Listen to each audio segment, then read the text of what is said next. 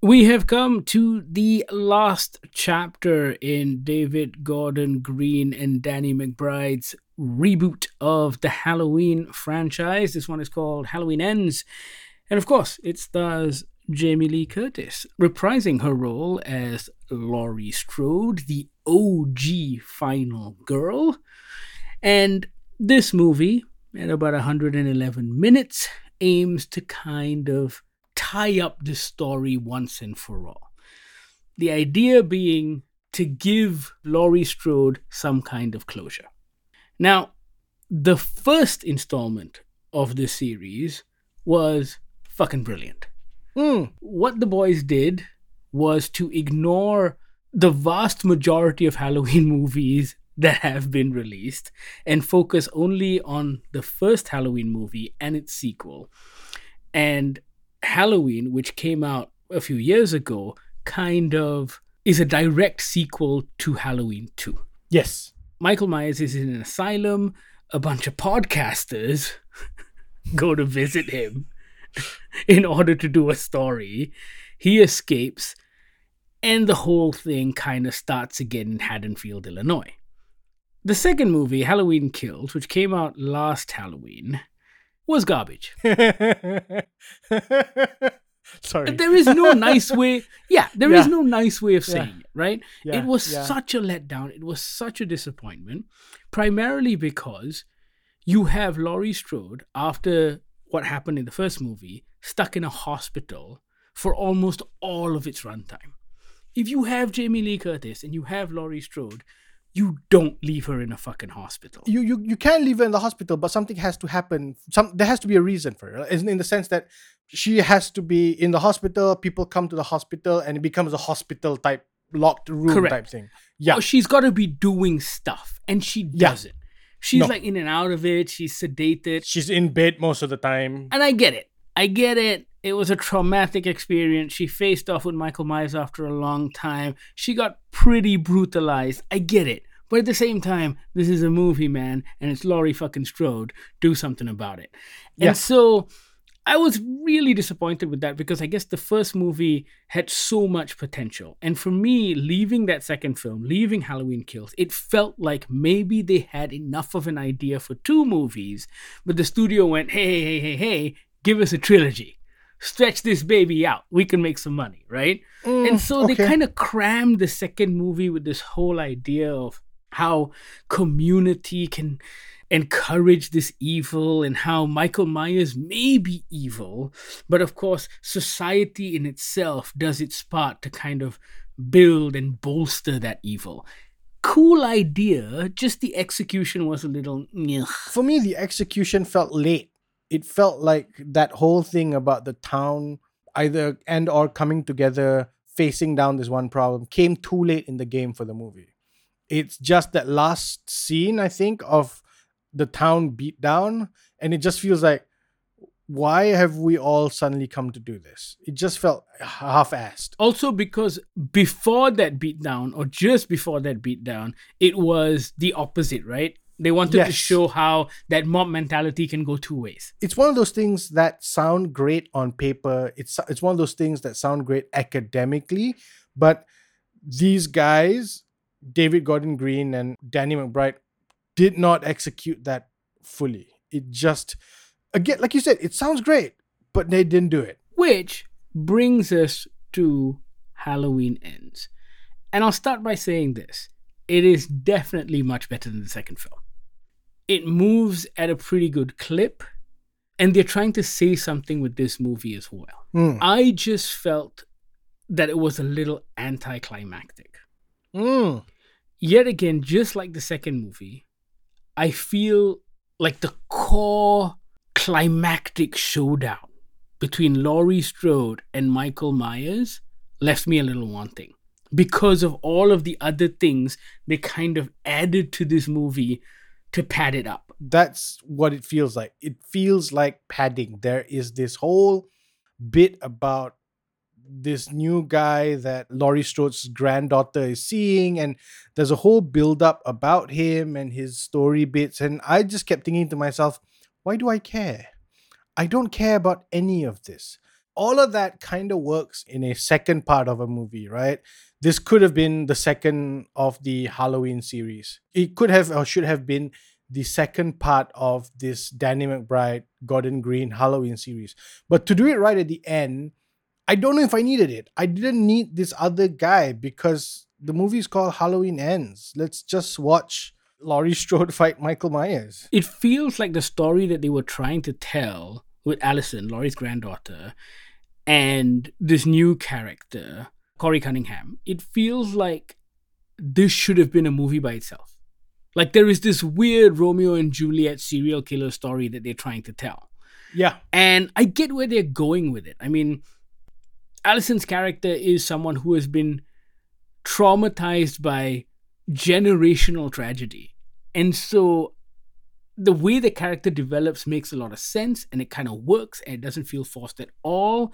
And Andy Matichak, who plays Allison, is absolutely fantastic. All of that works for me. It just feels like it sucks some of the air out of the Laurie Strode story. Yes, absolutely. Which is why I said it feels like it should have been the second movie, because then you've got two villains here for Laurie to fight, right? As opposed to shoehorning it right here in the end of this, I think what they're calling the H4O franchise series of films. But it's like here in this point, I just want to watch the two of them fight. All of this other bit around it, I don't need it anymore. Like you said, the final climactic battle feels unearned almost because, yes, there's 40 years of history or whatever it is. But like in this movie, it didn't earn it.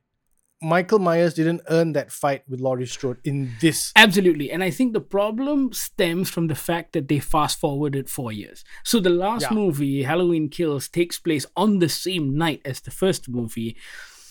And it kind of builds this tension right up to the end when the town turns against Michael Myers. But, you know, is he dead? Oh, no, he's not dead. He's kind of disappeared. He gets up and walks away. What is going on? And then it's kind of like 4 years later and he's hiding out in a sewer. And I'm like, what are you doing for 4 years, buddy? And that immediacy of Laurie needing to like avenge the death of her daughter isn't there. It's gone. Like we don't feel it at all. Yeah. I get what they were trying to do with the character. She's trying to find peace. She's writing a book. All of that's well and good. But I want to see some kickdown. Like, I want to see the mirror to what happened in the first movie. Like, in the first movie, Laurie is this recluse who's kind of built this entire fortress around her in preparation for Michael Myers showing up. I would have liked to see the opposite of that, where an open Laurie who's just living in a house on the street, how she would cope, like someone who's kind of made peace with the whole situation, how she would cope when Michael Myers shows up. And I think they were trying to get there, but then those last 15 minutes of the film was a bit of a letdown. Like in my head, as I was watching it, I had built up this massive final confrontation, and I felt shortchanged. I think that was the problem. I just feel like that fight wasn't earned.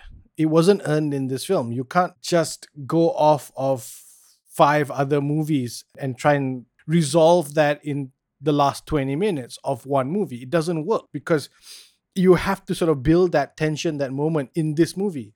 So much of it was built around Allison and her new boyfriend that Michael Myers and Laurie Strode really felt like cameo appearances in this one. They really felt like side characters when, I'm sorry, the movie is called Halloween Ends. I think my biggest gripe with the film, it didn't feel tense enough. Like even in that first movie, like I know Michael Myers. I've seen him for many, many years. And yet when Danny McBride and David Gordon Green did it again, wow. Like there was genuine tension every time he showed up on screen, every time he was stalking a new victim as people were moving their way through their own houses, not knowing what the fuck is going to happen. Heck, even the scene in that toilet with the podcasters when he first attacks someone is fucking brilliant. Yeah. Like you feel genuinely afraid. And even in the previous one, when he was going around attacking admittedly elder people, there was Michael Myers doing Michael Myers things. You know what I mean? Like there is him stalking, brutally dismembering and murdering. Whereas here, did he even kill anybody? One guy in the Doug. sewer? He kills Doug, the cop. Yeah, but that's Eh? Oh no, there's a second kill in the house. Yeah. Yeah. But even that's a bit quick Yeah. and lame and not particularly scary because he just kind of Yeah. shows up and he's there and he does it. Yeah. There's no real tension in that scene at all. At the end of it, I turned to you and I was like, was this a bad movie? Because it wasn't even bad in that it was trying to do something. Right. It really feels like okay, fine, we'll make a third one. Fuck it. What happens? Mike Myers is in hiding. Whatever, fuck it. And that's the thing, right? I think I appreciate what they were trying to do with this story. So with the radio guy building on these myths and kind of talking about it and how that affected this small town and this community, the idea of how generational trauma would lead Allison to kind of find solace in such a dysfunctional relationship. Like all of that stuff is very, very clever. And how generational trauma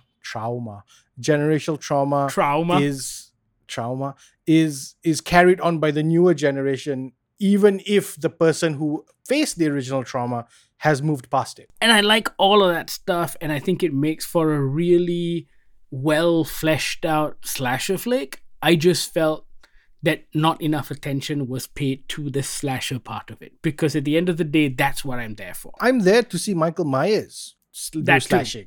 That too. I'm in a movie called Halloween. Michael Myers is a little bitch in this, and it really annoyed me. Yeah. At one point, he got bitch slapped. I'm just like, wait the fucking minute. You know, I'm like, what the hell's going on here right now? I'm like, is this the guy Laurie Strode's been so scared of for the last 40 years? This guy that got bitch slapped in a sewer? You go like, what the hell? Which also kind of doesn't make sense given that the last movie sets him up as this existential evil which cannot be killed. Despite the fact that he's old. That's what I liked about the previous one. Despite its many issues, there was this thing about how all of the victims who have survived it or who have crossed paths with him in the past carry this thing of always looking over your shoulder. Carry this thing of like, is that Michael? You know, and that I liked. I liked that he becomes a psychological specter that all these people have to carry along with them, right? Here, it just becomes just this legendary story about this guy that went and killed people. Ha ha, call it now. Tell us your favorite horror story. I'm just like, the fuck? It doesn't feel like it fit at all. The one thing that I truly loved about this movie, and there was one thing that I truly loved about this movie. Okay. Opening sequence. Oh. The whole opening bit with Corey's story and how it gets set up. Fuck, I did not see that coming. I was just like, holy shit. Like that was set up my expectations sky high. Yeah. Which is unfortunate because it was kind of downhill from there. But the whole, like, first, 5-6 minutes of the film before the credits roll, amazing. And I think that could only be done in a movie about Michael Myers, because I was sitting there thinking, oh, is Michael Myers going to come out? Is he going to pop up? But then that doesn't happen. And I feel like had they just stuck with that idea, almost like there are all these accidental deaths or whatever that happens around this town that get attributed to him, to Michael Myers rather. And for him to then show up and do a thing, then okay. But here it just feels like meh, you know? Halloween Ends is now showing in Malaysian cinemas. Let us know what you think once you've seen it. Did it live up to your expectations? Was it a bit of a disappointment? You can reach out on all of our social media feeds, Goggler MY. You can also email us on podcast@goggler.my or send us a WhatsApp on the Goggler hotline, 012-524-5208. Thank you so much for listening. This is the Goggler Podcast.